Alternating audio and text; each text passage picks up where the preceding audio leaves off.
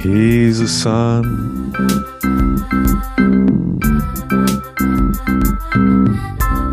All the time. All right. Yeah. Well, I don't know. I think we had some really good conversations earlier this week. And then I listened to this conference talk, and it was like this opening here by President Oaks was so great.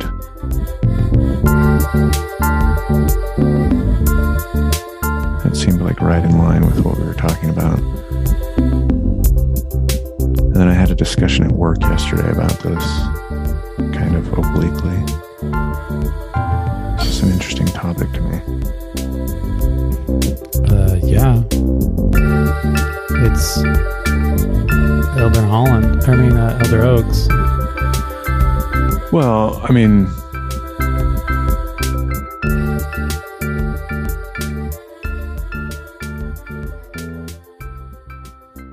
like you and I were chatting about it earlier this week, and then I listened to Elder President Oaks, this talk from October 2018, Truth in the Plan. And it was just right in line with what we were talking about already. I mean, not in line in like the sense of like doctrine. I just mean like topic wise. Yeah. Yeah, I listened to this a lot when circa 2018. And then I just recently listened to it because you brought it up. Well, there's some obvious political. Actually, he directly talks about politics, but then he also has just some general. Well, and this has been clarified many times, like the apostles, like they only teach truth and they only teach the ideal. Fully recognizing, that a lot of us are not the ideal. Arguably, the majority of us are not the ideal. I mean, single family homes, or there's, what is it? It's over 50% of the churches. Oh, it is over now. I thought it was hovering around there. Yeah, over 50% of the church is like single. Just tons of different. I could be wrong. Struggles. Yeah. That, don't fit the quote unquote ideal, but that regardless, the church is the apostles are going to teach nothing but truth, which is actually really comforting. It is. It is. Well, all right, so what else did you... Well, okay, so we were talking about politics and principles, right? So like the argument of principles in politics, and like if you were running for office, and then this whole idea of compromise, and then we were talking about politics in the membership of the church. So you've got the Mike Lees and the Mitt Romneys, right? And I think the catalyst for me on this topic was earlier this week, or maybe it was last week, I can't remember. A bunch of people coming out wanting to run against Mike Lee here in Utah as senator from the Republican Party, but also Mayor Jenny Wilson over here in a moment of truth. Gosh, I hate that lady. She's the worst. But she's like, everybody, we should just not run a Democrat candidate and just put everybody support Mike Lee. Or not Mike Lee, Evan McMullin. So all the Democrats are going to vote for Evan McMullin if she had her way here in Utah, because we've got to get Mike Lee out of there. And she couldn't do it. Or she went up against Mitt Romney a few years ago. Yeah. And then she didn't make that, and then settled for county mayor. And she's just been annoying all of our lives for her entire tenure here in Salt Lake County. Yay. Yeah. But anyway, that gets into, so it got into, principle discussion and like the purpose of government's discussion. Yeah.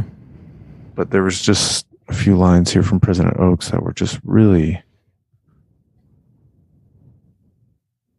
I don't know, like on point to this very thing. Well, let's have it, son. Start at the top and proceed on. Tell us the highlights. All right, Let's talk. Okay, so we live in a time of greatly expanded and disseminated information, but not all of this information is true, right? Okay, so this brings up like the concept of fake news or misinformation. Oh, there's COVID misinformation. And people, they've like taken it such an extreme of like misinformation is so bad that it has to be censored. So anyway, we need to be cautious as we seek truth and choose sources for that search. We should not consider secular prominence or authority as qualified sources of truth. We should be cautious about relying on information or advice offered by entertainment stars, prominent athletes, or anonymous internet sources. Expertise in one field should not be taken as expertise on truth in other subjects. We should also be cautious about the motivation of the one who provides information. That is why scriptures warn us against priestcraft. See, I didn't even think of that. Yeah. Motivations behind information falls under priestcraft. So historically, I've always thought of priestcraft as like someone setting themselves up as a light. So like this is a institute teacher who's, the glory be mine. Look how amazing I am. Here's the gospel truth coming from me. Everybody look at me, praise me because I'm wonderful. Priestcraft. Or I'm selling the priesthood. Here, pay me X dollars and I'll confer the priesthood on you. Here we go. Well, priestcraft. I think the definition I've always had in my mind is what, like the mix of the two concepts you just explained: money in exchange for teaching of the gospel or learning about the gospel. So it's like us, if we were to start paying our Sunday school teachers or something. Oh, right. Then priestcraft would arise. Well, right. So, I mean, this is similar, right? But I've never seen it applied to the political realm in this way. I kind of bisected those things in my mind. Priestcraft was, something that could be only done during, in church or in the church religious realm. Roger that. As opposed to like a political realm.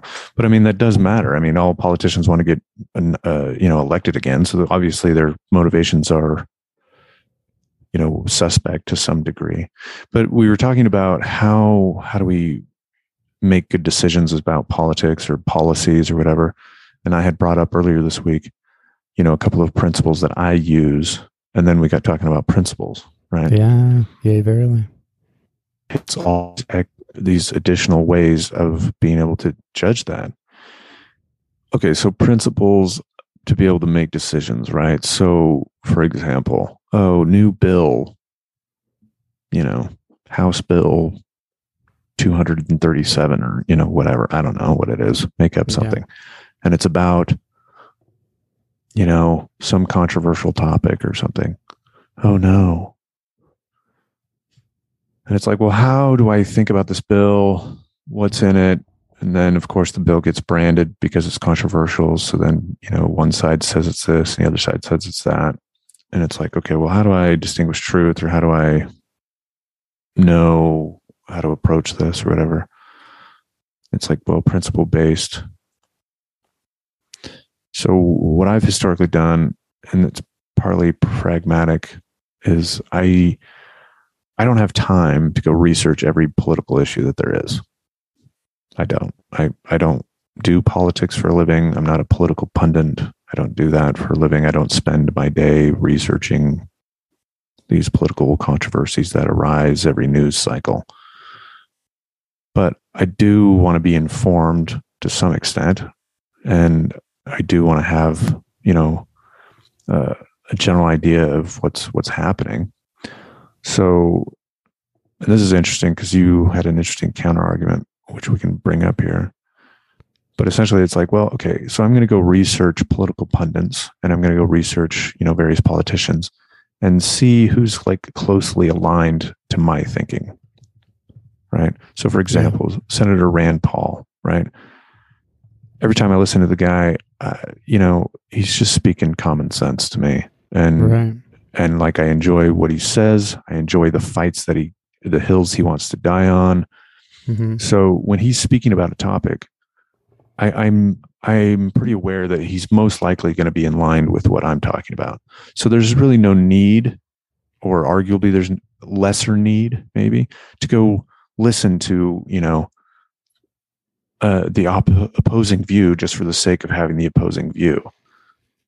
Like Rand Paul has done the research because that's his job. And so when he gives a political commentary on this thing, I can kind of take that to the bank and go like, okay, he's got this opinion, he's given me his remarks about, the issue or the bill or whatever it is. Okay, that's fine. But, and then I can jump over to another political pundit, Ben Shapiro. For the most part, I like Ben's analysis of things. So it's like, okay, I just listened to Rand, listened to Ben. Okay, I have a better idea of what's going on here, et cetera, et cetera. And so that can kind of guide me so that I don't have to go out and research this for, 3 days to figure out all the nuance and listen to everybody's opposing viewpoint and then come to like that's all needed to formulate an opinion or a process or where I stand. And the other thing is I don't need to rehash my own principles every time a new topic comes up. True. At the same time, and this argument goes both sides of the aisle, like both sides of the aisle accuse the other side. And to a certain extent, there's truth to that accusation from both sides, is that, we have these talking heads in the political realm and and this is what you brought up, I think. And I don't want to put words in your mouth, obviously, but no, go ahead. Essentially, am I just adopting Rand and Ben's opinions just because, I don't want to take the time? So, oh yeah, that's my opinion too. Oh yeah. So I'm not really thinking to myself. I've given that up and I'm just kind of like, oh, open my brain, pour in their opinion. Yeah, that's mine now. Yeah. So I'm parroting stuff, or am I actually like thinking for myself? Yeah, because the danger I fear is this sort of intellectual laziness that happens to people, myself included. You were talking about tribalism. Yeah. Yeah. I mean, Amy Chua puts out this pretty good book called Political Tribes. I'm reading that. I started it. It's been a while since I've read it, so I can't remember a lot of her arguments and premises, but I just remember being like, oh yeah, this totally happens. And there's thought leaders, and if you're not paying attention, I listen to the Ben Shapiro show. Okay, I'm a fan. For the same reasons you just outlined, I completely agree that it's like, well, like he is so well read. He's spent way more time doing this than I have. He's getting paid buckets of cash to do this, so it's his full-time job. He's, trained as a lawyer and everything else, and I find that I do a lot of his principles are the same principles that I align with. So it's like the same things that you're saying, and I do listen to the Ben Shapiro show a lot. But I notice at times when I'm paying attention enough that he just slips in constantly, like he's like telling you, the listener, how to think about it. He's telling you exactly what to think of the situation. Yeah. Yeah. With Ben in particular, I've noticed that as well. He's in it, at least in his podcast. Yeah. Well, that's what he's less his Sunday special interviews and less his speaking engagements. Yeah, totally agree. Like his podcast, he just, I'll highlight this. He reviewed a book, and I was grateful because I was like, oh, good. I don't want to read this book. Just tell me, give me the highlights. Yeah. And he broke like all my rules for a book review, first of all. So I was really kind of annoyed with him. But he's reviewing this book. I can't remember what it's called. I want to say it was like white guilt or some kind of, because of all white people are racist, or I don't know what it was. It was this blockbuster like a year ago or 2 years ago, and everybody was talking about it.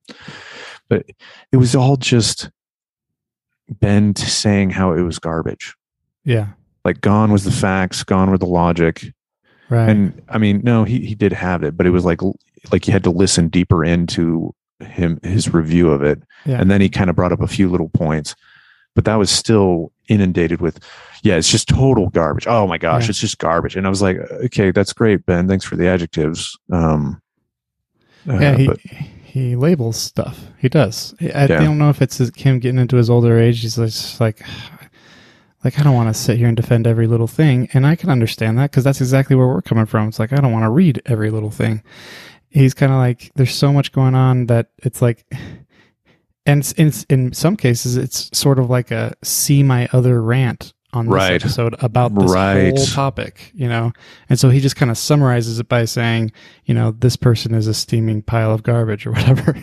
Human garbage, I think he says all the time. Well, like, for example, and we have to make those snap judgments. You can't just sit there and treat everybody's opinion like is equally like worthy of my deep analysis. Like, for example, if Representative AOC gets up and starts talking, you can take it to the bank that it's dumb. And I probably don't need to waste my time on it. Yeah. Well, exactly. And that's the thing.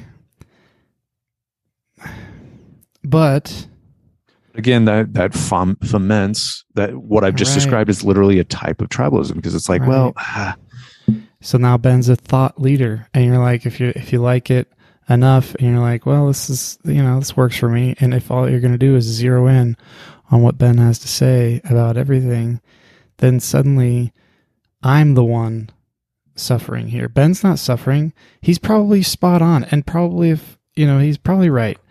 But when these topics come up in conversation for me, then I just kind of go, oh, that person, like, don't conservatives hate that person? Because I know that Ben Shapiro doesn't like him. Right. Or, I become this just stool You look pigeon. like a sheep. I look like a sheep. Exactly. Because I'm sitting here listening to one narrowed view of the landscape. And it's probably spot on because of all the reasons we just said. But that doesn't help me to understand why or understand at a deeper level. And so it makes me lazy. And because I'm lazy, then I'm just I'm listening to these thought leaders. I mean, it was born from a good place. Exactly. It's like, well, I'm trying to be practical about this. I want to be informed, but I don't have time to just go, I've got time here and there to listen to, 10, 15 minutes of Ben's podcast. Okay, great. I'm going to go listen to, 5 minutes of, Dave Rubin's podcast. Then I'm going to listen to, like, you don't. Well, and we were talking about this too. We were talking about how you see different people in our workplace or in our personal lives who are like very well-read individuals, very competent, intellectual, accomplished in their job. They're like seasoned, and they like lay down really good solutions and answers, and you could tell they've done their homework on things, in the workplace, for example. But then if the topic of politics kind of comes up, you see them just kind of like swing for the T-ball and hit it. And it's like, they're just parroting, it's low-hanging fruit. It's like, what happened here? Yeah, like you just got dumber somehow. Yeah, you just like parroted the first thing with the CNN headline, and it's like, whoa, I didn't expect you to be like just a mere CNN headline reader, or you just took the title of the Tucker Carlson rant and decided that's what it was. I don't know. It seems so shallow. So they're so deep in this in some areas, and you see that, and you're privy to that, and you respect them and their opinion because you see that depth. But then all of a sudden it just zaps to shallow when it goes to these political topics. And I think it's probably for the same reason, like we've just discussed. Like, they don't have a lot of time either. They're just catching the news that they can gather as well. Like all of us are in this constant state of misinformation, and it's really fueling the left-right divide, and I still think that most of America would actually have more in common with each other, if we were all just kind of like studying this more in depth. But so 2 ideas come to mind here. Years ago now, actually, when we started the Politically Minded handbook or manual, right? Our motivation when we did that was to help us.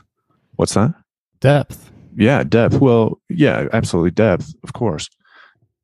Also, to have depth, so for the purpose of interacting with our coworkers and to speak cogently with our coworkers, and on the micro level, right, in our human interactions, our daily interactions, we want to interact with our coworkers, but we don't want to interact in like a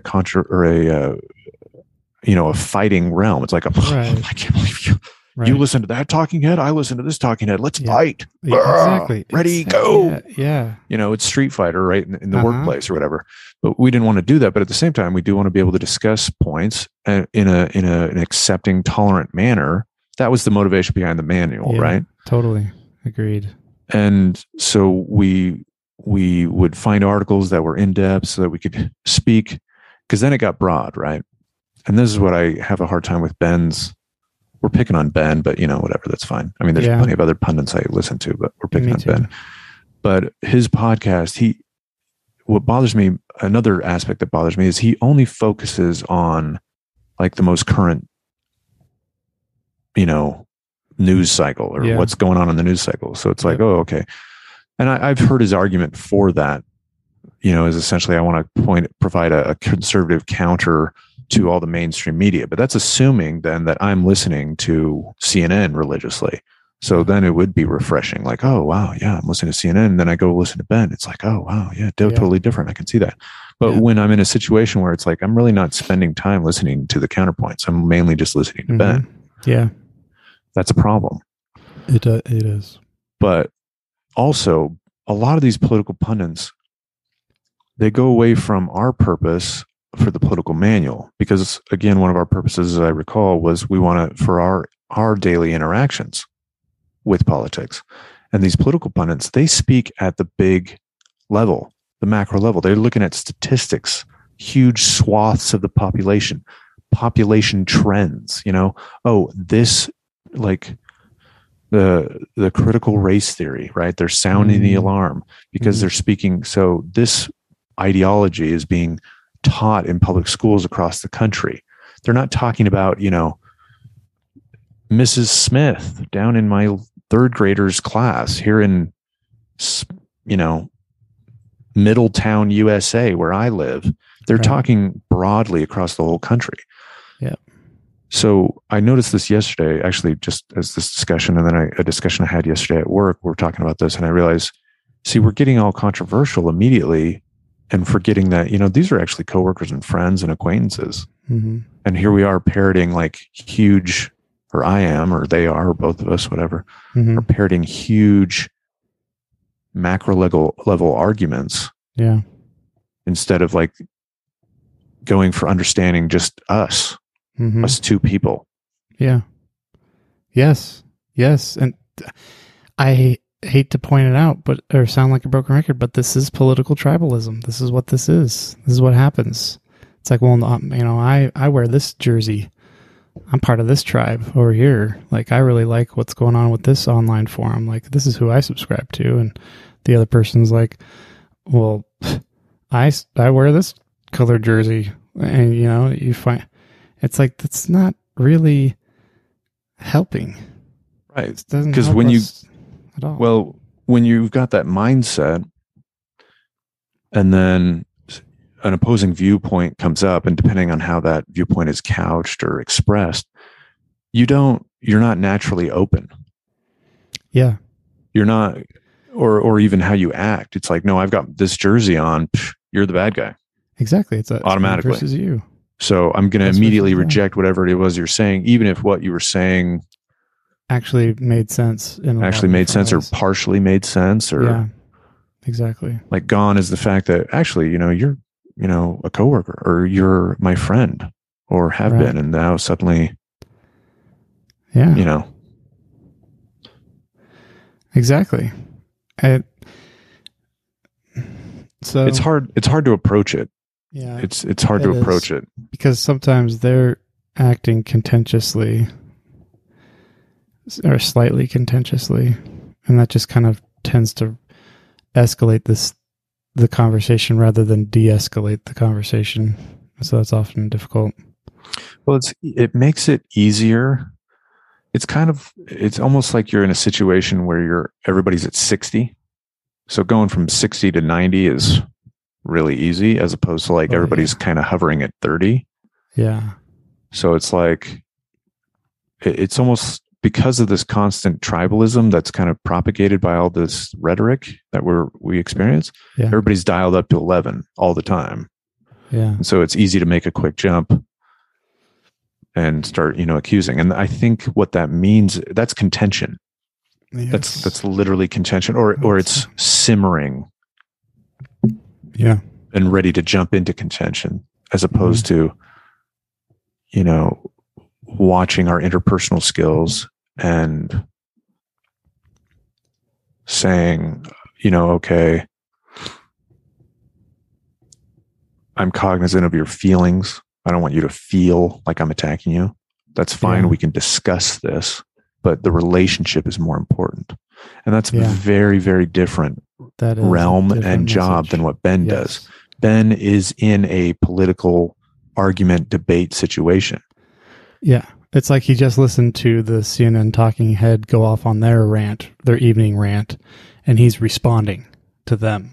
Right. In the public sphere. That's very different than me talking to my coworker about stuff. Like, yeah, totally agree. That's right. Yeah. Right. Because when well, when you've got that mindset, and then an opposing viewpoint comes up, and depending on how that viewpoint is couched or expressed, you're not naturally open. Yeah. You're not, or even how you act. It's like, no, I've got this jersey on. You're the bad guy. Exactly. It's automatically versus you. So I'm going to immediately reject whatever it was you're saying, even if what you were saying actually made sense or partially made sense, or yeah, exactly. Like gone is the fact that actually, you're, a coworker, or you're my friend, or have been. And now suddenly,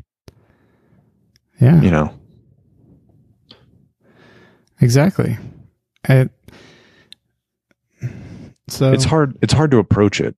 Yeah. It's hard to approach it. Because sometimes they're acting contentiously or slightly contentiously, and that just kind of tends to escalate the conversation rather than de-escalate the conversation. So that's often difficult. Well, it makes it easier. It's almost like you're in a situation where everybody's at 60. So going from 60 to 90 is really easy, as opposed to like everybody's kind of hovering at 30. Yeah.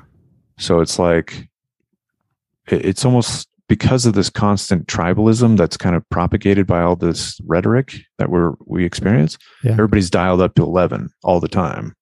Yeah. And so it's easy to make a quick jump and start, accusing. And I think what that means, that's contention. Yes. That's literally contention, or it's simmering. Yeah. And ready to jump into contention, as opposed to, watching our interpersonal skills and saying, okay, I'm cognizant of your feelings. I don't want you to feel like I'm attacking you. That's fine. Yeah. We can discuss this, but the relationship is more important. And that's very, very different realm and job than what Ben does. Ben is in a political argument debate situation. Yeah. It's like he just listened to the CNN talking head go off on their evening rant, and he's responding to them. Right. In the public sphere. That's very different than me talking to my coworker about stuff. Like, yeah, totally agree. That's right. Yeah. Anyway, but I mean, there's some principles that we still need to apply here. And at the same time, I think part of our motivation for the handbook, the politically minded handbook or manual, was we do want to listen to these pundits because they do have arguments, and it like helps me to address situations. So, for example, Ben talks about this with pronouns, right? That's kind of a hot button topic. Or generally, I actually have never encountered it. Oh, well, okay, that's not true. Just haven't really encountered it in any of my workplace stuff yet. Right. But Ben's like, okay, if I'm speaking in a public realm, I'm gonna use the correct pronouns for whatever.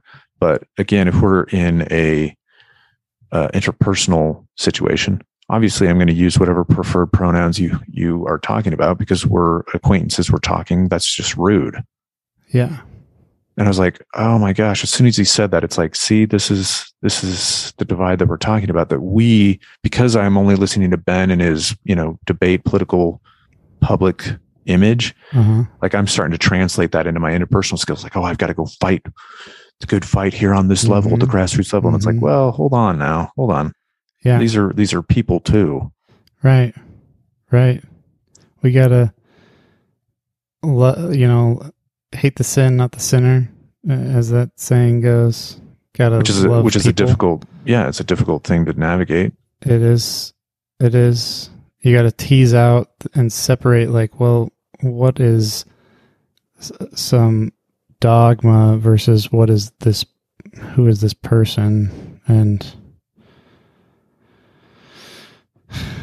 this talk really is good that you brought up, because he talks about how to, I guess he doesn't really talk about too much about how to discuss with people, but he talks about seeking truth and understanding it. Well, I think principles based, right? Like approaching politics in a principles based manner. Like, I don't know all the nuances of this particular bill. However, right, I approach politics in this way. Why? Well, because it's from a principle base. Like, for example, the First Amendment, free speech. So when I approach this law, it's like, well, I want to err on the side of more freedom. I want to err on the side of, more people being able to speak, being able to say things, So that's a principle that I'm holding to. And then I put on that lens when I approach a political topic. So in the same realm, I think President Oaks has given us this is fantastic doctrine here to apply. It is. Here's this quote. He says, remember the principles, because it applies to what we were just saying about, pronouns and stuff. Remember the principle of repentance made possible by the power of the atonement of Jesus Christ. As Elder Neil A. Maxwell urged, don't be among those, quote, who would rather try to change the church than to change themselves, unquote. Like, in other words, you might be talking with somebody. This is what I was trying to say earlier, but I didn't really have the vocab. They are espousing these ideas that are basically saying, and this is why the church needs to change. So at that point, yeah, like, let's debate that, because I disagree. But so now we're not talking about them personally. We're talking about basically the jersey that they're choosing to put on. But if it's about like somebody who does actually see that they are the ones that needs to change, that's a totally different conversation.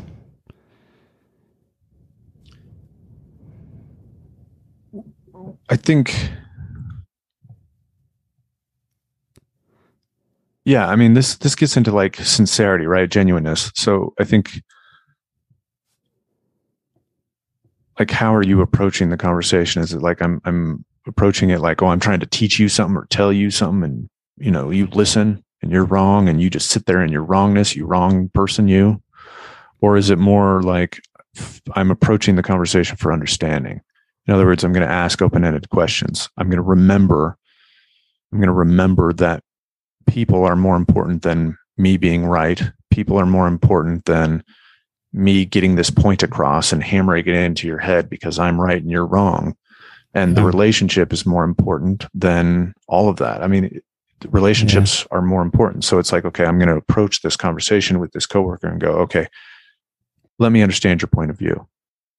I'm going to ask open-ended questions. Them preaching their doctrine or their point of view or their opinion or whatever is not going to hurt me. Right. And letting them express it fully is actually a really nice honor. It's a really good selfless thing to do for somebody. Well, let them speak and let it drives home that even if you don't feel it in that moment necessarily, you espouse the principle that they are important intrinsically as a person. Yeah.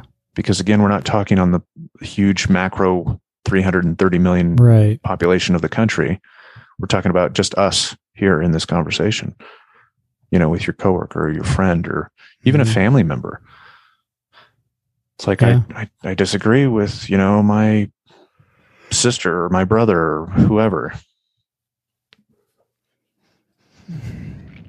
But yeah, so if they do approach you and they're trying to change, because I have a coworker who always, at any drop of the hat in the conversation, she'll just see, this is why the church is so bad because they blah, blah, blah. And I'm like, oh my gosh. Like every time. So, but again, it's like, do I want to die on every single little thing do I want to die on that hill every time she brings up any little thing? No, of course not. The relationship's way more important than that. Yeah. And is it even really that big of a deal? I mean, not really. Right. It's not like she's going to change your opinion about it. Yeah. And I'm not going to change hers. Right. I mean, it's not like I'm going to come out and be like, boom, here's logic and facts. Bam, converted, just like that. Yeah. We literally just described how it's like, no, everybody just puts their jersey on and digs in their heels all the more. That's not really, it promotes tribalism. It promotes contention and division. And it doesn't promote strengthening a relationship, even if it's a tertiary relationship, something you don't really care all that much about. Right. I mean, people do this in their primary relationships all the time. I'm not married, but based on everybody I know who has been married, they have, it's like, I just don't, I don't approach my relationship with my spouse that way. I don't speak to her that way. Mm-hmm. Even when we have disagreements about things, it's the same principle. The relationship is more important. The person is more important intrinsically, just because they are a person and there is a relationship there. That's more important than,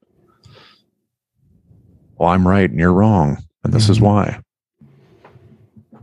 Yeah.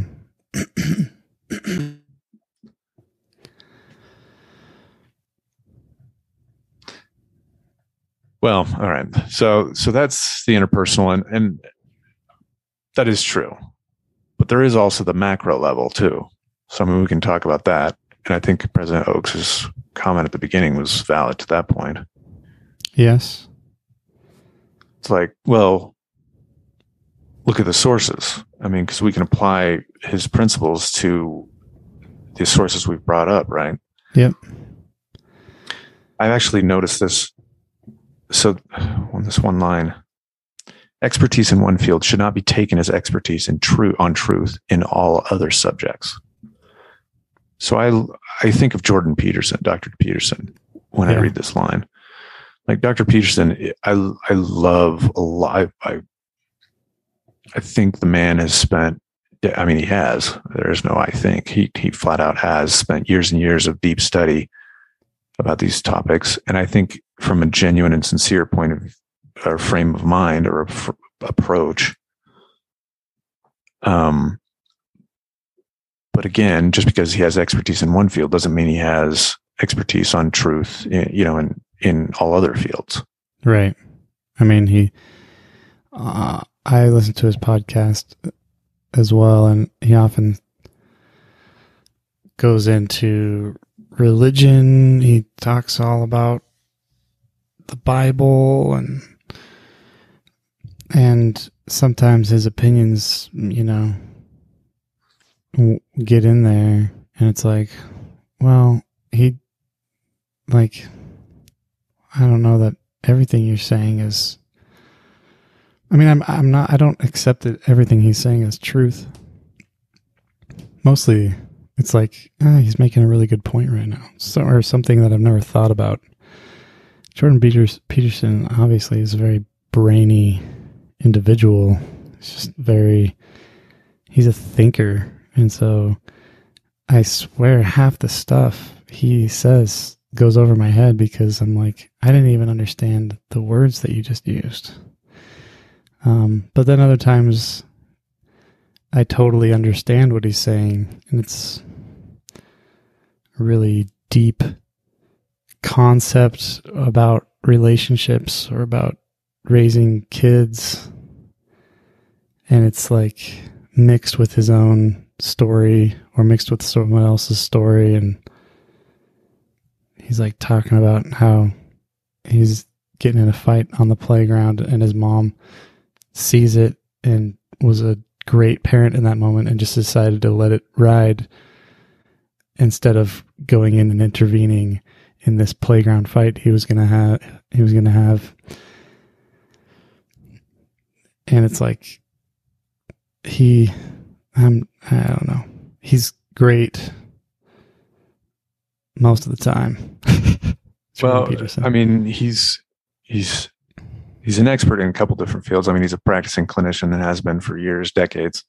So he understands by training the interpersonal communication and relationships. And really, I mean, we're all people and we all have daily primary, secondary, tertiary relationships in which we deal all the time. So there's a lot of truth and expertise to be gleaned from that.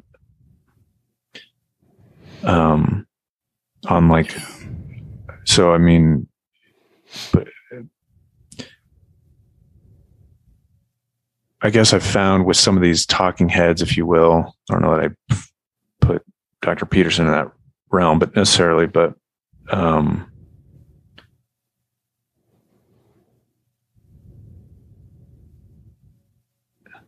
what am I trying to describe? It's like, for the most part, I can kind of relax when I'm listening to him talk about a given topic or whatever. Meaning, okay, I'm going to this unknown situation here. Let me put up my filters in my mind to kind of, okay, let's not filters. That's the wrong way to put it. In other words, I'm actively like translating whatever new information is coming in. It's like, okay, I'm making judgments. I'm analyzing this. Okay, this is coming in. Is this correct? Is this appropriate? What's happening? And with, for example, Senator Mike Lee, when he's sitting there talking about the budget and how, we need to have a budget or a constitutional amendment for, a budget. Mm-hmm. It's like, yeah, I can kind of, I don't need to be so strict with like, okay, what's he saying is correct? It's like, yeah, let's listen to this. Yeah. As opposed to like, somebody who's wearing the other jersey. Trevor Noah going on about, yeah, Trevor Noah, like he'll say some stuff and you're like, oh, okay, he's good. It's kind of like when the conservative side finds some Democrat talking head that like kind of gets it right. And they're all excited about it. Oh, look here, let me share this Bill Maher quote. See, he's like defending the freedom of speech. Oh yeah, look at this. Yeah. They post it, but then like the bulk of what he says is nonsense and garbage. And it's like, but then every once in a while he gets it right. It's the same thing with Trevor Noah. It's like, okay, you were going along and you were saying like a few sentences that were making sense. And now, no. And here we go. Yeah. Yeah. And I really enjoyed his rant on Biden recently. No. Oh, well, I haven't heard it, but privacy and Google ads and Facebook and some of that controversy, he mirrors a lot of my own opinions. So I was like, yeah, nice. It's kind of refreshing to know that I don't disagree with everything Trevor Noah has to say.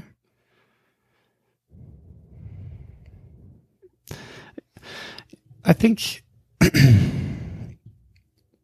it's, for me personally, this is a big reason to have the political handbook that you and I started. Because for me, that's the difference between being a sheep, sheeple, or being a person who's thinking for myself and independently reasoning for myself. Like, if I'm able to hear the content, read the content, whatever it may be, listen, and then I pull up a blank document in this note-taking software and I start writing for myself my thoughts. Now I'm actually engaging with the content and, walking through. You're breaking up there a little bit. Say it again. Well, like you had a blank piece of paper and you were writing it down. Yeah, you pull up a blank document and you say, well, what am I learning from this, first of all? And then what are they not saying? Well, how come they didn't talk about this aspect? Like with this recently for me, it's a really good exercise for me recently with Ukraine, because before the war broke out over there, there's just all this hearsay. There's like all these opinions going around. What's Putin's motivations? What are the facts? How are they contributing to this story? And it was very interesting. The more I dug, the more I learned, and the more I tried to just get information from as many sources as I could get. And then I'd write them down. I was researching, I'm like putting down what somebody said, and here's a source, here's a link to the area that I got it from, and measure that against a couple other sources talking about this same subject. And it was not easy. It was in spare moments, as I was sitting watching my daughter play in the playpen, at Thanksgiving Point or something for a few hours, or, later at night before going to sleep, kind of just keep watching some videos and then pull up my note on Ukraine and Russia and keep adding to it. And the whole thing just kept gathering. And then I'd be driving to work and I'd be like, wait a second, like, what about this? And I'd like write the question down. And it's just like this process of constantly, like in spare moments, thinking about it. And that's, to me, that's like, I don't have that time to do that on every topic, like we've already discussed. But it is nice to be able to do it on a topic, to kind of remind myself of the importance of researching things for myself and not just hearing stuff and just parroting what they say and believing that that's how things are. It's just refreshing to have the whole story, or to try to get the whole story, because that's all I'm really interested in. Just like Elder Oaks talks about, it's truth. I just want the truth. And it's so fascinating because the lens through which you choose to view history or to study history affects the truth that you're going to see from that era. You might be reading a history book, but depending on the author and depending on the values of that author and what they want to emphasize from the story, you're going to come away with a different set of bullet points about what the truth is. And much like that story where we're hearing, the three blind men describing an elephant. It's like, oh, an elephant is like a rope. Oh, an elephant is like a tree trunk. Oh, an elephant is like a snake, right? They're describing different aspects of the truth. It's the truth that they are seeing, that they're investigating, and arguably we're all blind because we can't see the whole 'Cause thing. I wasn't there in history. I wasn't there back in Soviet Russia when the Soviet Union was broken up. I don't know all the details that happened there. I don't know all of the country relations and the international politics with each player in that story. I don't know the truth, but and there's no buts. There's no acceptable substitute for not knowing that. So you just have to pick like which lesser substitute you're willing to go with. It's really pretty unfortunate,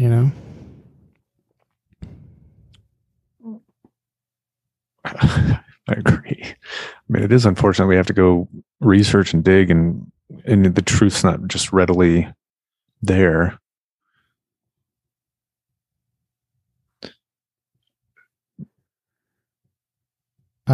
I mean, well, I don't know.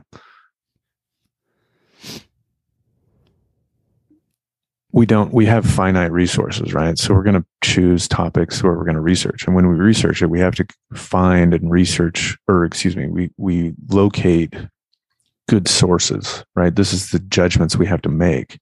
And I remember learning this, slowly through grade school and high school and everything. It's like, okay, well, how do you tell if this is a good source? Mm-hmm. Oh, okay. Well, they cite other sources. Okay. That's a flag or a indicator that it's a genuine or a good source, right? I mean, we get this in academic writing all the time. However, there's arguments to be made against that, of course. Yeah, of course. But you start, like it's the same thing when the internet was first coming out, right? Oh, well, how do you know if this is a genuine website? Well, are there a ton of ads on it? Yeah. Is there malware? Does it look professional? Like, that's not, any of these indicators are a rule unto themselves, but it's the combination of all of them. Yeah. So it's the same thing. We have principles, right? It's like, okay, well, I believe in the First Amendment. I think people should be able to say things, even if they're wrong or whatever. We get to speak in this country. So then when I go and approach a topic, right, I go into this and I pull up a article from whoever magazine and I start reading it about, Ukraine, and then they start ragging on the First Amendment, or they go contrary to that principle of like, well, the First Amendment, we need to censor. See, this is why there's just so much misinformation about Ukraine. We need to start censoring these people with their bad opinions. And it's like, well, wait, what? See, now I can go, okay, this article may not be a good source for me to go find truth about the Ukraine-Russia situation because it's now violated one of these principles that I'm holding and using to approach topics. I mean, we were taught to seek truth and learning, from the best books. Well, it can be difficult to ascertain those books, especially now. Now. President Oaks, he said it in the opening line here. Yeah. We live in a time of greatly expanded and disseminated information. I mean, it's like perfectly describes right now. I mean, we know so much about so much, but on top of that, it's not just that we know so much about so much. It's also can be disseminated so abundantly. Yeah. But not all of this information is true.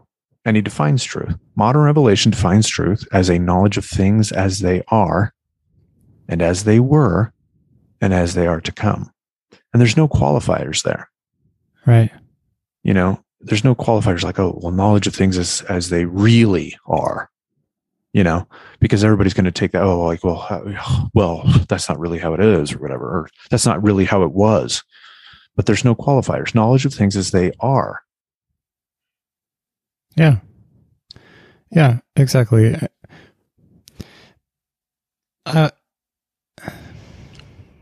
This happens a lot. This concept, I can give a decent example of of the lens problem through which you choose to view history. Like the other day, I was listening to the news, and they're just like, You're breaking up there. oh, well, I'm kind of pausing a lot. Oh, yeah. I'm listening to the news, and this story comes on. I listen to the news on the way home. I listen to KSL News Radio. It's pretty good because it's succinct. It's the podcast, so I don't get a lot of their commercials, so I can actually get the news of the content of the news, or the highlights for the most part, on the drive home. And they're like, West Valley City man stabs another man. You know? And it's like... Yeah, he's probably next in my neighborhood. Exactly. It's just like... And that's where they leave it. You know? No other details. No other information. No other truth about the situation. Because there's a lot of truth and facts that they probably know that they're choosing to leave out, either for the sake of time or the sake of political correctness. And I'm not sure which one it is or what, but all I'm given to know is that, you know, but the interesting thing is that if you're not paying attention to this phenomenon, this, whatever reasons KSL chose to leave out information, they decided to still just say that one man stabbed another man. And so the picture that I start to paint in my mind, if I'm not paying attention, if I'm just kind of listening to this, is like horror. Like, what? Like some random guy was like going to lunch with another guy and just decided to stab him? In West Valley City? In West Valley City, the nicest place. Like, why? How does this happen? Like, my whole world picture tends to start crumbling in fear because I'm like, there's pandemonium on the loose. Like, people are just randomly stabbing each other. Like, but you have to just like, no, it's. Well, you take that, and you may not blow up right in that moment, but over like years of hearing little things like that, right? Oh, man stabbed in West Valley City. Suddenly now, and it does, it's literal, it's true. Everybody here knows West Valley City is like the crime area. Like, you just don't really want to go there that much. Right. Right. And I mean, what I'm trying to get at is this concept of truth, and how knowing the truth actually is very good. It's a very good thing, because it's like, I don't know what the facts are of this story, because KSL decided to leave them out. But if I had to make up some that could help the understanding of the situation, and not to believe that there's pandemonium on the streets everywhere, that people are just randomly stabbing each other, is that, you know, maybe there was a robbery. They were driving away from a robbery, and one guy was going for the loot, and the other guy turned on him or something. Or maybe they were on drugs. Or maybe, you know, it was they were angry because of a fight about one guy's wife cheating on him or something. I don't know. Like, there's like all manner of additional facts that could help my understanding of the situation. And it's like, oh, not the world makes sense again. Okay. Like, there's an explanation for this. And so knowing the truth helps. It's kind of like when people get up and say, oh, look out for this. Otherwise, like, I know somebody whose marriage ended in divorce because this happened. And it's like, and that's all you get. Like, you know. Oh no, well, that one thing did it. Exactly. Well, okay. You're left with this story of, and you're left, the only conclusion is just a fear every time you see, you know, that thing that they described. And I'm not being very specific, but the point is you don't know the whole story. And sometimes when you do know the whole story, it's like, it all makes sense, you know? You don't need to fear anymore. Right. Because now you understand. And that's the thing with the news constantly, is that you're never getting the whole truth. And sometimes the newscasters, most of the time probably, don't know the whole truth, right? They get a police report, and the police have to leave certain things out. And so you just get this information just like sixth hand. And it's a serious problem when you're trying to listen to the news and when you're trying to understand truth. I've noticed there's a lot of blending that's happened over the years. Like, there used to be a definitive, oh, this is the opinion section. Oh, this is the news section, right? And they at least attempted to say, okay, I'm reporting the facts. May not be all the facts because, the story's still breaking. More updates as we progress through this situation or whatever, right? But that was news, as opposed to, oh, and now over to, our segment about, political commentary, and here's the opinions and stuff, and then, whatever. And you and I had talked about this, about like the rise of the long form. Yeah. Right. As opposed to like a lot of the news now, it's like political news, especially, is, somebody gets up there, they say some controversial point of view. Oh, so-and-so said it. And then I have expert so-and-so, expert A and expert B. Hey, expert A, what did you think about this? And it's a leading question. First off. Yeah. And then they have, 30 seconds to make some inflammatory remarks about it. And then, oh, I've got to cut you off. No, okay, now, expert B, what?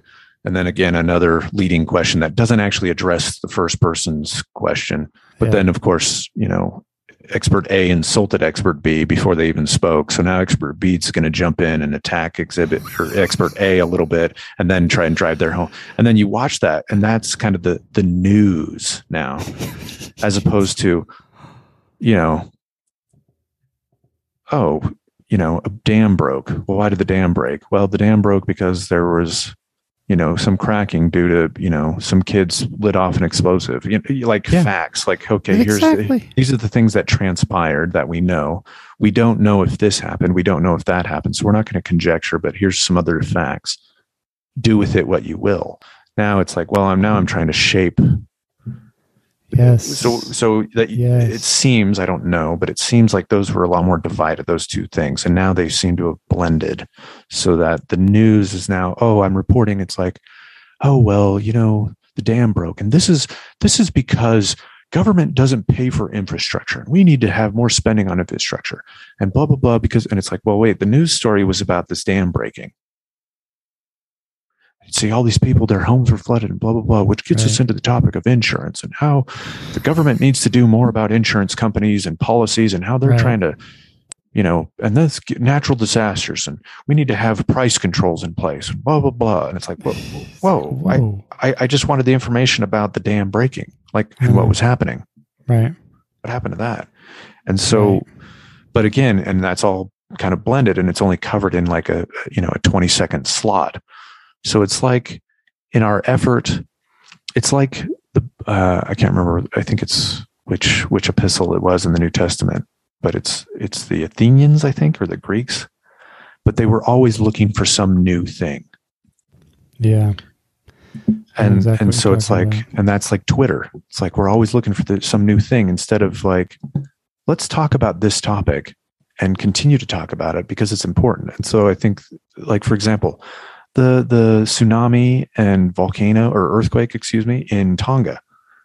Like, there was an initial kind of flurry about it, and now it's like I can't find any articles about updates about the stuff at all. I can't. Yeah. I have to go search for news to find out about what's happening in Tonga. Like, did the whole island get flooded? What happened? Is it okay now? Like, who's showing up with stuff? Australia's sending a medical vessel.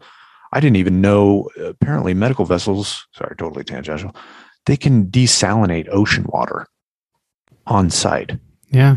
It's rad. It is I had rad. no idea. They can do And they can do, amazing- it's like some astronomical number of gallons. It's like 44,000 gallons or something a day, in a day. I'm like, that is ridiculously cool. I mean, I'm sure it's expensive, but this is, sorry, that was totally tangential. But it's just difficult. And you see the rise of the long form. It's like, I want to see how this, because, okay, I have finite time.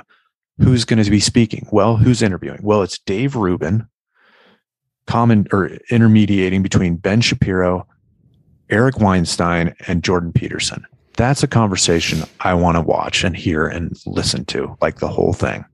Yeah. What they have to say, I want to hear it.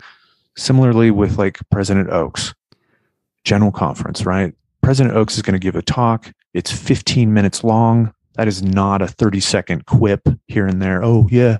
Ooh, political points, jab, jab, punch. Oh, look. And then we get the headlines. Oh, Ben Shapiro destroys liberal talking head. Yep. Yeah, clickbait stuff. It's like, no, actually, there's a lot of information here that I've got to think about. I'm going to go read it again. I'm going to go look for the transcript. I'm going to read the transcript and spend my finite time on this topic because I thought it was important. I'm going to engage my mental faculties. Exactly. And that's where we brought this up earlier. You said, I have to go search now for things about Tonga, which I admit, I agree with you, is unfortunate that the news cycle seems to completely forget what they talked about yesterday and will never follow up. It seems they will never follow up on their previous stories. It's really lame. But some people have reported on what the results are and what's going on in Tonga, and you can find them. You just have to be assertive about it. And that's the other thing. Right. Going back to, engaging with this content on your own terms, writing things down so that just to keep your own sanity, for crying out loud. Seriously. So that you're like, well, what did I hear yesterday? and what's the rest of the story today? And get some closure on all these topics. Well, my own personal experience, right? I think it's similar to what you were describing. Several years ago, I was mainly listening to national news, and it was really depressing because I'd only have a certain amount, I'd have 15 minutes here, 10 minutes there, maybe a part of a lunch hour, right? And so I'd kind of hit some articles, read their headlines. Oh, that's interesting. Okay. And start kind of browsing through the article. But again, overall, it was starting to paint this picture of just like, oh, the country's going to hell in a handbasket. And so then it's just like, that's just depressing. So then I went away from that because it was like, you know what? I don't need this. And so I went into this realm of like local news. Let's just stick with local news. Yeah. But even that's depressing because that's the stuff that sells. And then that goes into what President Oaks was talking about right here. We should also be cautious about the motivation of the one who provides the information. Yes. That is why the scriptures warn us against priestcraft. If the source is anonymous or unknown, the information may also be suspect. Our personal decisions should be based on information from sources that are qualified on the subject and free from selfish motivations. It's like, well, you're a news agency. You are wanting to get headlines. You want people to come and click on your stuff. So what's your headline going to be? Well, it's going to be as clickbaity as possible. It's going to be as controversial as possible. Yep, ooh, what happened? Click. Yeah. And how many times have I actually clicked on an article? It drives me nuts. Deseret News does it all the time. It drives me absolutely bonkers. They have a headline and you click on it and then you get to the actual article and the headline changes.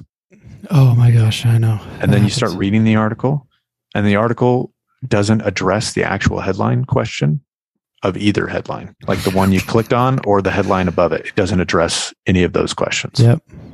And it's so obnoxious. I used to blame the author, the article, the column writer, whatever, reporter. And then I learned that the reporter has no control over their own headline. And that it's usually the editor-in-chief or somebody up at the top who does this crap. To your point with sources of information and measuring them well, that's what we've been talking about this whole time. But Tiff and I recently, and it keeps coming up, we continually comment on how Wikipedia, when we were in school, like grade school and into high school, it was like, no, like Wikipedia, like anybody can write that stuff. Like you don't want to trust Wikipedia. Dude, my college professors flat out said you cannot use Wikipedia for this paper, this research paper. Like that was like a known thing. Yes. And obviously, if you're going to do some kind of academic writing today, yeah, you probably need to dig deeper than Wikipedia. But we have been enjoying Wikipedia so much, like, because Wikipedia, I don't want to get all hippie here. Well, it's a great starting point. It's more than a starting point. I agree. It's a great starting point. It's also a great like middle point because of exactly what you're talking about. All the clickbait, all the crazy headlines and the controversial nature of everything out in the news cycle. And it used to be that Wikipedia used to be like really number one or number two often in search results. That's no longer the case, right? Because of everybody's SEO and everybody marketing and vying for that attention market. But if you just type Wikipedia into the search, it'll still be the number one result. And they are very well written articles pulling in, quoting sources, quoting people, telling an actual story from A to Z or from A to F, if that's all the story is right now. Right. But it actually gives you like a synopsis and answers a lot of the questions that you might be having. Instead, when you read these news articles, they just start at point A and then skip to F and then leave out everything in between, and it's so frustrating. So you're right, it does make it a really good starting point, Wikipedia. But I've also, with the Ukraine-Russia thing, like it also pulls in all this history and links to other pages full of history, and that is where the value of Wikipedia is it gives all these sources. So it's like I don't have to take your word for it, and I can go review all these other articles if I want to. Exactly. You can keep going and keep learning based on your level of ignorance about the topic. And there's no other tool designed like that, I swear. News cycles, news agencies try to do it. They link to their own articles that they may have published, but that's like maybe one that they've also written about a similar topic. And I find that the communities on Wikipedia are actually hotly contested. People debate these articles about what should be written in them and what shouldn't be, and they get flagged if there's too few reviewers, and it works off of a reputation system. It's actually quasi-peer review. Quasi-peer, no, it is. It's full-on peer review, and peer review based on their credibility measured by Wikipedia. You know, their history of edits and their history of moderating with Wikipedia on their account and stuff. And so I understand that, yes, it's still susceptible to abuse and to malicious intent. What'd you say? Propaganda, of course. But sure. But everything is. It appears to, yeah, exactly. Freaking, it seems to be way more trustworthy in this landscape today. This is the Joe Rogan argument. I mean, they're all like, Joe Rogan has a few doctors on his podcast, interviews them, and like suddenly he blows up. Everybody's attacking him because he's like, well, you're getting your advice from Joe Rogan. He's not a credible source. He's just some podcaster. And it's like, who said that I thought Joe Rogan was my doctor? Yeah. First of all. Second of all, it's just him having a conversation with somebody. How is that any different than, a Wikipedia guy? Because it's like what you're saying, right? So like, I'm not an expert, but if I get on there and I start making edits and I start, informing on a particular idea based on my own knowledge on Wikipedia, right? Based on my own edits, I'm going to start garnering a type of credibility. It's almost like well, correct me if I'm wrong. I don't know anything about this topic, but it just seems like I don't have to have all the credentials to have correct information or to disseminate correct information. Exactly. Oh, I can't listen to you because you don't have a PhD in this exact field that you're saying. You don't have a PhD in this sentence that you just wrote about this topic. How dare you not have a PhD? I can't listen to you. You don't know what you're saying. It's interesting that everybody holds exactly right. It's interesting that everybody holds Wikipedia to that standard, but they don't hold the news agency they frequent the most to that or standard. The Twitter that they read the other day. Exactly. It's like, dude, Wikipedia is actually way more credible than what I'm seeing repeated in this article. Yeah. I think Epoch Times does a decent job in their articles. They have a clear division between opinion and the news, their news articles. Their news articles also, to me, have more of a flavor of here's all the facts, as opposed to like, oh, this is our point of view. Like, for example, there's so many articles I've read on KSL and Deseret News where, for example, they'll be talking about, well, I'll just keep using Tonga, I guess, because there was some flooding or something in Alabama or Georgia recently or something. Anyway, I can't remember. I'm probably misremembering. But they throw in these lines in there. Well, due to climate change, there's more flooding and blah, blah, blah. We'll see this, blah, blah, blah. And it's like, and then they go on with the article. Oh, 17 neighborhoods were flooded with, 2 feet of water or something. And it's like, wait, what now? See, that's clearly you pushing some kind of idea by osmosis on me. And so now I've read, 36 articles about, flooding or hurricanes or tornadoes or something. And every single one of them mention, oh, well, because it's because of climate change. It's because of this nebulous idea that I've just come up with off the top of my head and haven't really fully explored. And I'm certainly not going to in this article. Because unfortunately, I believe that these authors, a lot of these supposed journalists, are really just looking at this.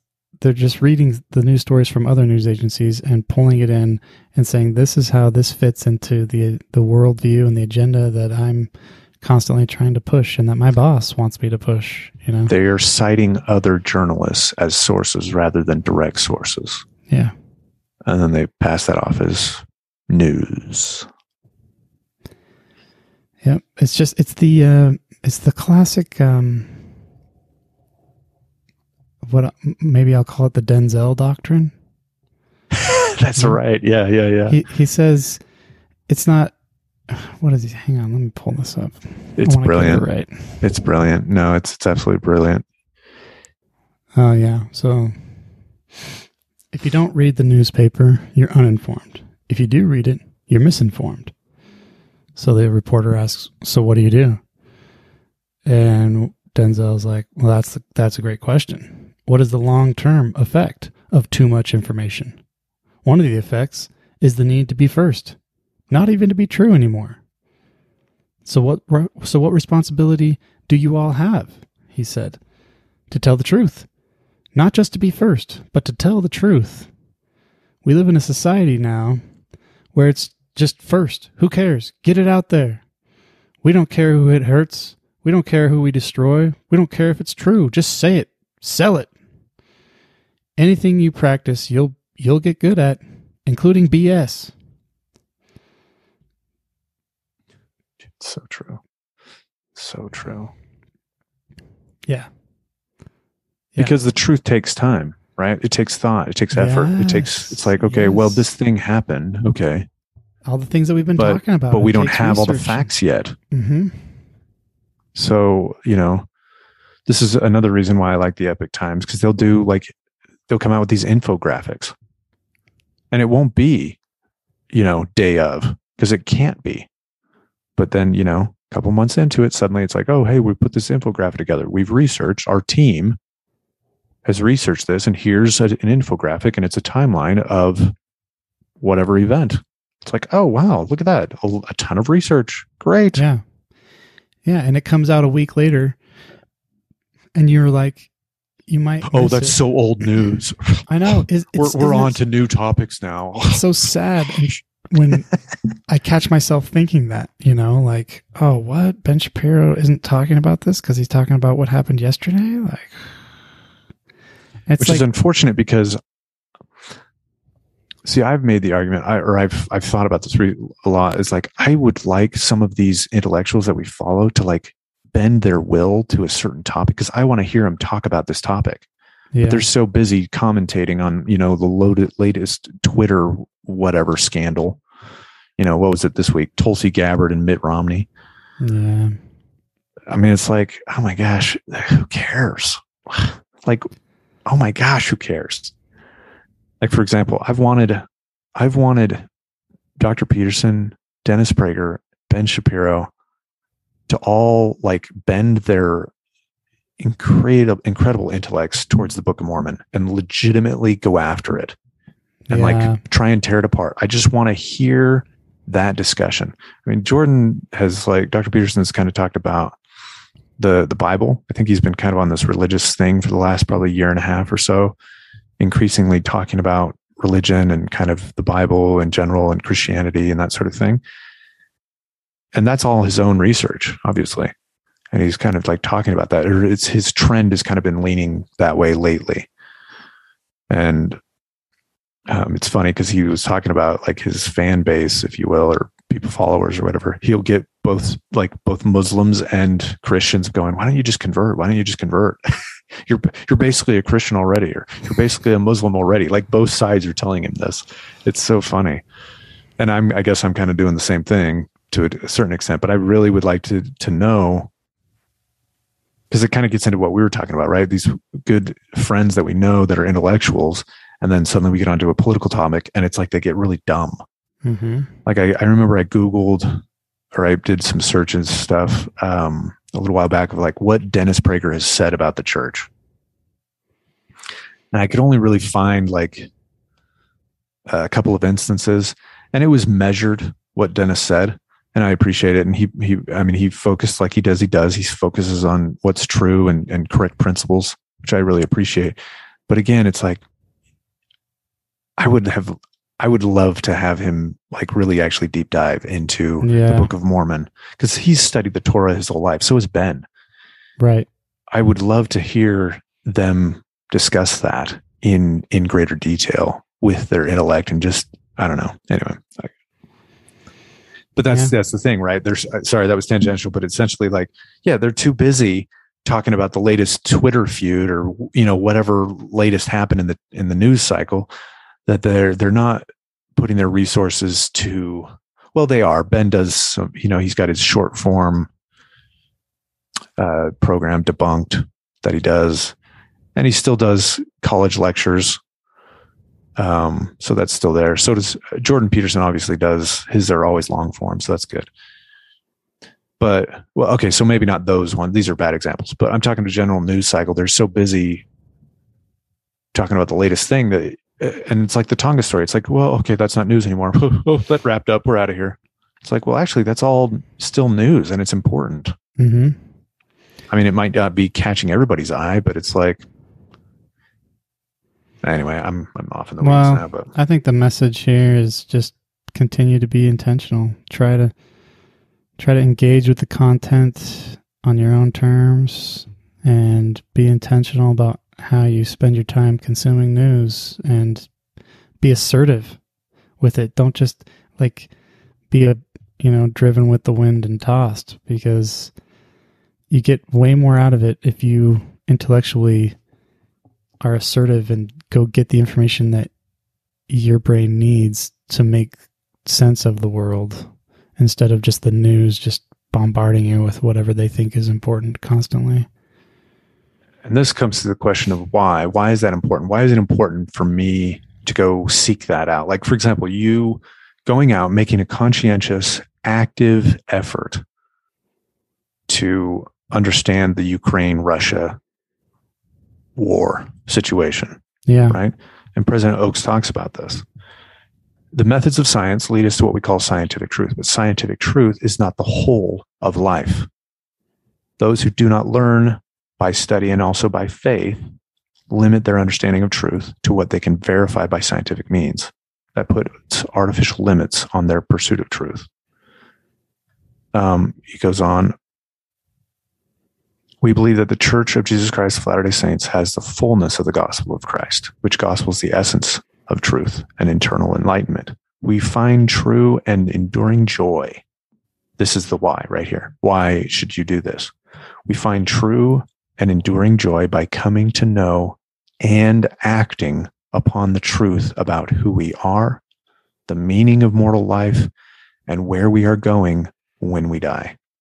Those truths cannot be learned by scientific or secular methods entirely. I added entirely, but that's what he said. But that's the reason why. Why should you go seek out truth? Why should you actively get into some of these issues? Now, I'm not saying knowing the truth about the Ukraine-Russia situation is going to be, an eternal truth, but that's not really what I'm using it for. It's like, well, I'm actively seeking out the truth. I can't know the truth of all topics, but there are topics that pique your interest for a reason. So go after them. Yeah. And we find true and enduring joy by coming to know and acting upon the truth about who we are, the meaning of mortal, etc. So it's like, I'm going to find true and enduring joy by actively searching through these topics and finding the truth of them.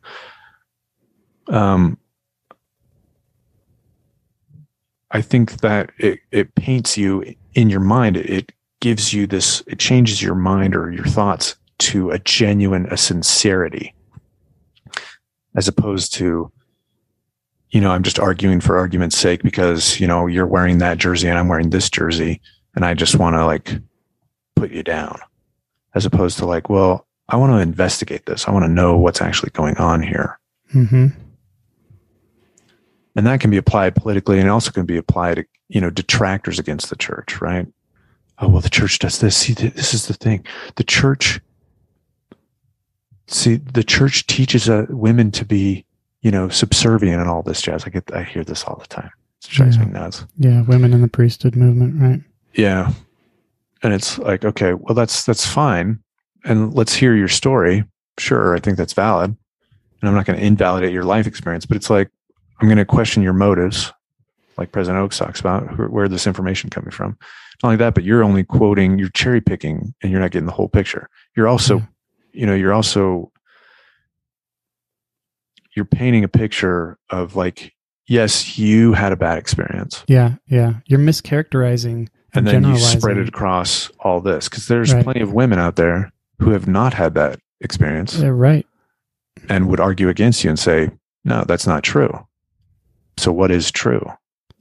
Then that gets into, well, this is my truth. And that's just another, in my view, that's just another way of saying, well, that's your dogmatic opinion. When you say, Ben Shapiro said this, there's no such thing as my truth. There's your opinion, and then there's the truth. Now, at the same time, okay, well, what's the truth of the matter?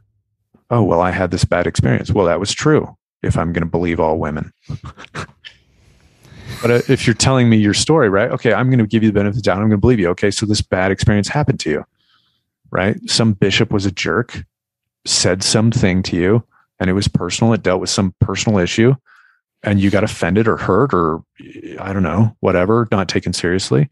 And so you got a bad taste in your mouth. And then something similar happened again. And by the time you were 25, you'd had this series of really kind of partially traumatic or maybe fully traumatic experiences in your life. And now here you are, very anti-church. Yeah. Totally get it. And all of those things are true. I can see that, absolutely. But at the same time, is that the lived experience of everybody else? No. And also, I'd love to be a fly on the wall throughout those experiences they've had. Well, maybe I wouldn't love to be a fly on the wall, but I wonder if another pair of eyes could corroborate everything you're claiming. How much of what you experienced was your own perception at the time. And, at the end of the day, you can't just be a victim. I'm a victim of circumstance. It's not my fault I turned out this way. This attitude doesn't get you anywhere. you have to take control of your own life and your own thoughts and what your own beliefs are. And nobody has the power to interfere with that.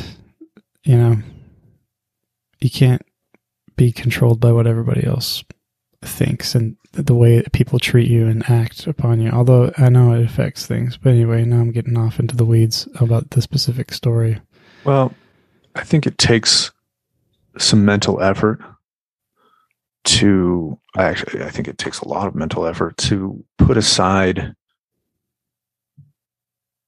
I don't know, like, for example, okay, if I'm mad at, you know, this or that bishop, or I'm mad at the church, or, you know, I've had all these bad experiences, and that's kind of solidified over the years into this general jersey that I'm wearing, which is I'm against the church, or the church is bad. And I put that jersey on all the time, you know, and I've kind of painted myself into a corner.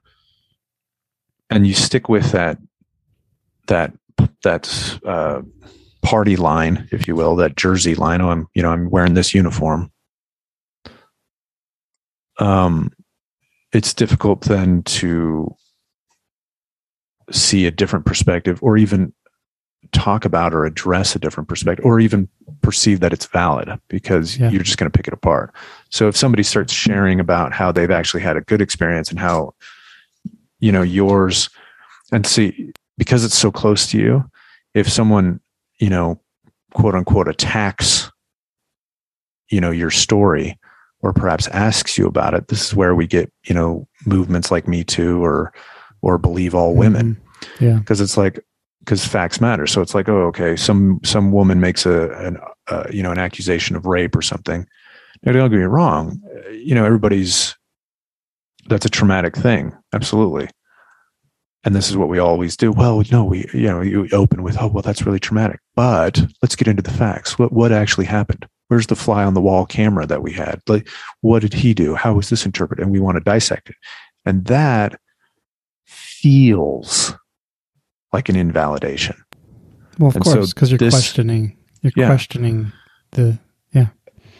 But what I'm trying to advocate for is being able, in your own mind, to kind of divorce yourself from your own feelings about a given topic.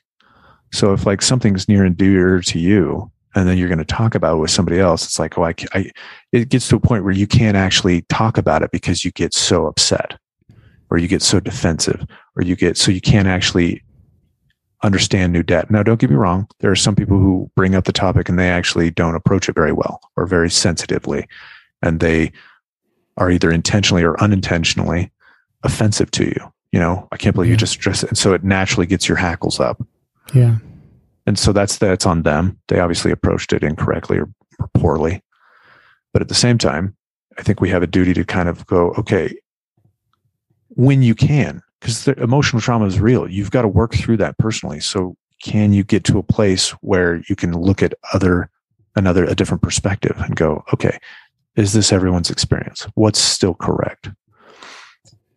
One case in point is this YouTuber influencer. Her name's Chloe Roma.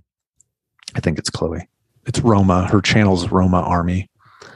She's a men's rights advocate, and she's female. It's just kind of odd. And she's really witty, kind of crass. And she goes on about like statistics, mass statistics with guys, you know, the majority of suicides are men, you know, the majority of prisoners are men, the majority of bricklayers are men, this kind of macro level stuff. But also she gets into the personal stuff, and you have to glean like her own personal lived experience, which is interesting. The sister has been in severe physical abusive relationships with men, been raped, beaten, restraining orders, court stuff. Like, she's gone through a whole bunch of stuff. And she could easily be anti-man, full third wave, fourth wave feminist, like hardcore to the max, all men are the devil. And yet here she is, out and out, loud, proud men's rights advocate.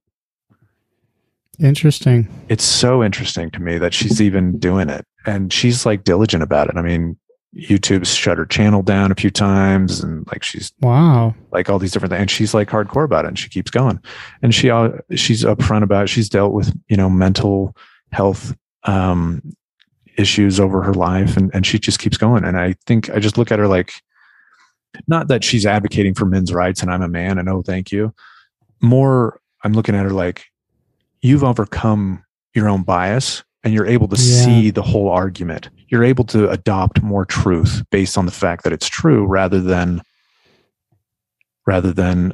I'm hurt, my feelings are overriding everything. Yeah. And you're wrong. And and any attack that any argument you make against me or my point of view is an attack on me personally. And you're trying to invalidate me as a person. Yeah. It seems like a more mature perspective. At the same time, I think when we approach a conversation, we want to approach it carefully so that we're not coming off as invalidating that person. Because that's true. There are plenty of people who are not able to do that. And so it's like, well, we can't really discuss this without you getting offended or hurt. So I need to approach this carefully. And I think we all have that, but I'm not saying, we're some superior person levitating above everybody else. Like we each have our own little things like that. That's happened to me a ton of times, like where I'm in a conversation, we're going, and then suddenly it kind of got personal there. So, and nobody else knew that. And it's like, okay, well, I need to calm down here. I'm getting dogmatic.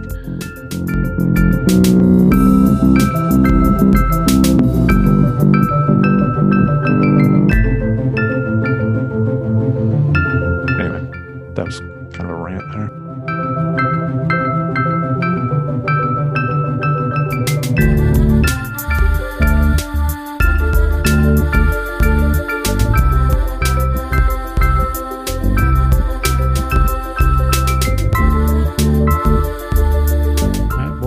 All right. Take care. Sam. See ya. Peace.